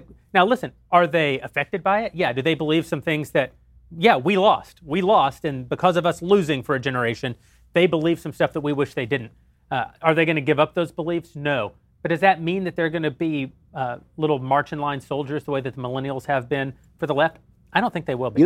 I think that's right, and I think that's because a lot of them have older siblings, and the older siblings are millennials, and those millennials are obnoxious. Yes. I mean, they're the older sibling who is just taking away the ice cream and telling them that they need to eat their vegetables, and the vegetables are not only horrible tasting, but they're also bad for you. Yeah. And all these younger people are looking at the people who are just one generation above, and they're saying, these people are boring as all hell. This is the thing. Leftism is so boring. So boring. And the other thing is people forget, recently I'm sure you saw J.K. Rowling spoke some truth to transgender people and then stood up for her truth, didn't let them she didn't speak up for her truth, she spoke up for the truth, yeah. And Vox said, has she tarnished the Harry Potter legacy? And I thought, Harry Potter is going to last as long as it entertains people. This transgender thing, it's a fad. It'll be gone. Right. I mean, at some point the truth will out. The truth comes back, and it's not that some people won't have these problems. The problem of when you say it'll go away, you just mean the whole societal movement to suggest that biological women are men and biological men are women. This is a Gender fad. dysphoria These is are not things going that these are things that the only thing that's remembered about them is the people who made fun of them. There is actually a great deal of hope in the Zoomers in increasing despair. There was a piece in the New York Times, came out just yesterday, about how young Americans are depressed, anxious, and killing themselves. I mean, young person suicide is way up. It's up 70% or something. And what I mean by that actually being a sign of sort of hope, ultimately, even though right now it's very damaging, very painful, is because this is a wide cultural phenomenon. It's not merely a pharmaceutical or a psychological one. It is a cultural phenomenon that's happening, and you have a whole generation that has grown up with the totalizing idea of secular liberalism. And they're not just seeing, the economy's not doing well, the tax rates. They're actually feeling a deep personal pain that is wrought by this culture, and I think they're waking up pretty clearly and saying, something here is broken, something's rotten, we need a new way. That was number 1. Alicia, give us number 2. All right, here's a fun question. Do you guys listen to music while you read, or do you read in silence? I read in silence. When I listen to music, I actually like to listen to music. I rarely have it on in the background, and I love to read, so I read quietly by myself. I read in silence, but I write with music. Really? Yeah. I can't do that because the rhythms get in my head. Well, I mean, it depends what kind of music you're listening to. If you're listening to something that is very regular, you can't listen to Beethoven while you're writing. You can listen to early Mozart and Bach. Wow. So Bach you can do it because it's very rhythmic, so it's just very, very regular, so it's perpetual motion. I almost exclusively write to Bach. Yeah. I do. I throw on the Goldberg variations and write a screenplay. I cannot write and have music on because the rhythms of the music get into my head. If it's Flava Flav or Public Enemy, then I can write to it. Well, if it's classical, you absolutely can't have anything with lyrics. Right. No, that'll totally not. Yeah. That was 2. What is 3? So no Lizzo or Nicki Minaj for y'all when you're writing those screenplays? Or any other time. Okay. All right. Final question. Who are those people? Is, what do you think that the odds are of Republicans taking back the House in 2020? What are the odds of the Republicans taking back the House in 2020? How many seats need to turn, Ben? Well, let's see. The Democrat, they'd have to pick up 20 seats, something like that. 15 to 20 seats. It's not that many. 15 to 20 seats. It depends. I mean, if Trump were to win a sweeping victory, then of course they would take back the House. Yeah. I think that the likelihood right now, if you had to put money on the 2020 election, I think there's a very high likelihood that what you actually see is a pretty close repeat of the 2016 election, namely that Trump loses the popular vote but wins the Electoral College. The reason I say that is because every Democrat in California and New York will vote, and there are lots of them. Yeah. But it doesn't matter how many of them vote in California and New York because they won all those votes last time, so that doesn't matter. I think that Trump has a good shot of winning all the swing states. The problem with that, of course, is that there are congressional seats in all of those states, in New York and in California, and it seems unlikely to me that a lot of those congressional seats are going to swing back to Trump. I think that the highest likelihood is that after 2020, and again, who the hell knows? I mean, I lost a bunch of money on 2016, but my best guess would be that Trump wins re-election. The Republicans do not regain the House. The Republicans hold the Senate. See, I think if we had the vote today, I think everything is so unpredictable because we know Trump blows himself up. All these things can happen. But if we had the vote today, I think we'd win back the House. I think right now Donald Trump. Well, if you mean today, the greatest news cycle Donald Trump has had in his presidency. I agree. Absolutely. I do think that Trump is right now. It's his to lose. You know, it's shocking. Over the holiday, I kept reading the newspaper and I kept saying it was all good news because because all the journalists were gone for Christmas. Well, all the journalists go away, and also the news quiets down, so the real news kind of rises to the long-term stories rise to the surface. The wage increases. The economy is unbelievable. This is an unbelievable. No, I was doing the math in my head today. Just the basic categories of what you want looking into a presidential election. You got a booming economy. You got the head of ISIS dead. You got the head of Iran's military dead. You've got 187 good judges, including 2 Supreme Court judges. You got record low unemployment. You've got wages rising for the first time in about 10 years. Your 401k is up $89. My 401k is up $89. That's more money than I get my salary. I mean, this is like, things are, I think we actually have to conclude, right now, election being held today, this guy is an excellent president. Yeah. You know what's interesting, too, by the way? I wish nothing ill on Ruth Bader Ginsburg, but nobody lives forever. If she actually dies before the election, it's going to be just one of the most fun. Again, I wish nothing ill on her, but it is going to to be one fun election. You mean the political situation will be fun for those of you in media matters? No one... They're not here. That's what, yes. But no, I really do wish nothing ill on her. I mean that seriously. No, of course. Yeah. The big problem for me is that as we approach 2020, no matter how 2020 goes, one half of the country is going to believe that the election was stolen. Yes. And that is actually dangerous. Because the Democrats have been claiming for years at a time that Donald Trump was not legitimately elected in 2016. Now they're claiming that because of the Ukraine situation and he should be impeached and all of this stuff, that no matter what happens in 2020, he will have prevented a legitimate vote from taking place. Stacey Abrams is the legit governor of Georgia. Mm. And meanwhile, if the Democrats win a victory, I don't see Trump going away quietly into that good night, suggesting that the election was purely and fairly held and everything went hunky-dory. So I think that the chances of a conflagration post-election, and this is particularly true if something should happen to Ruth Bader Ginsburg. If something happens to Ginsburg and the future of the Supreme Court rests on the next election, right now, it's the beginning of the year. Everybody's in kind of a good mood coming off of Christmas. The impeachment thing seems to be dying down. We just had a very good moment for the United States, no matter which party you are of. Yep. This is a good moment for the United States with regard to Iran. Mark this moment. Yeah, as a moment where everybody's in a fairly decent mood. We may be in the happiest Remember that place on even earth. when we're in a good mood, like the country is in a fairly good mood after the holidays, we're all feeling good, beginning of New Year resolutions and everything. People are openly clapping for Richard Spencer because he hates Donald Trump. So wait for 6 months before we start getting to. You have to admit, this speaks well of Trump that Richard Spencer hates him. I mean, that really does, because he's... Yeah, I've been waiting for 4 years. I had to finally get it. It's hard to get a smile out of this guy. This is the point, when it was like the Ilhan Omar logic. She didn't realize that in going after the Iran sanctions, she was openly declaring war on Israel. Joy Behar didn't realize that in celebrating Richard Spencer divorcing himself from Trump, she was allying herself with Richard Spencer. And then tomorrow she'll be like, Charlottesville. Like, yesterday you were literally... I do want to sound one cautionary note, and that is, you're right. Economy, you just outlined terrific foreign policy victories, victory over ISIS, victory over Soleimani. When Barack Obama won re-election, all of those statistics that you just cited were inverted. If you look back at any historic election in the 20th century, Barack Obama should not have won. The misery index was very high. The economic recovery very stalled at that point. Obamacare, huge, so unpopular that Scott Brown won Teddy Kennedy's seat in Massachusetts. Right. And yet, Obama easily won re-election. And it is because of this thing that, Drew, this is a conversation you and I have been having sometimes with reasonable voices. And with louder, reasonable voices. Louder, reasonable voices. When a country is as prosperous and as peaceful as this country, when people have it this good, when the number one health epidemic among the desperately poor is obesity, when you have the kind of society we have now, which has only rarely existed in all of human history, reality isn't always the determining factor. People's perception. Why is it that we have things as good as we've ever had them in this country, and yet most people feel like we're on the brink of a civil war? Why is it that we've never had anything better? People are killing themselves in record numbers.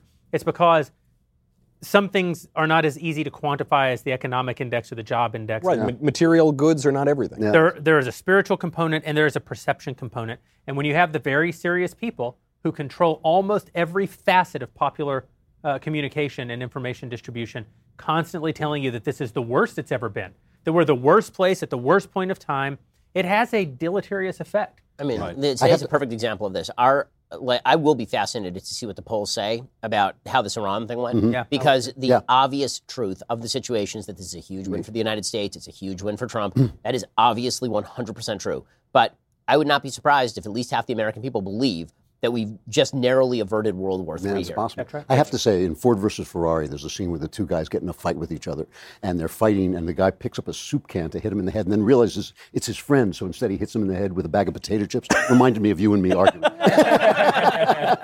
Well, I want to thank everybody for tuning in tonight to our Daily Wire Backstage, especially thank everyone who went over to dailywire.com and clicked subscribe and got that 15% off promo. Thanks to Alicia and everyone who got in questions for us tonight. Thanks to you guys, most of you. And if you are a subscriber, please log in now and join us. We'll be over in that chat room for our all access subscribers within the next 5 minutes I'll bet we take 100 questions. So we'd love to hear your question. Please get in here, visit with us in the chat room and join us we're going to be back together a little sooner than usual because on February 3rd we have the Iowa caucuses. The very next day on February 4th, we will be broadcasting live for the President's State of the Union. We can only pray. We can only pray that the impeachment saga has not yet been My two resolved. favorite things at once, the State of the Union and a Daily Wire Backstage. I cannot wait. But you've got to admit, if they have not resolved impeachment and the president has to walk into a building and face down people who are actively impeaching him, it will be the greatest show. It will be fun. It will be fun, yeah. This is a fun presidency. There's no question about it. He's having a good time. Thanks, everybody. Hey, you guys want to go out on a fake laugh? Yes.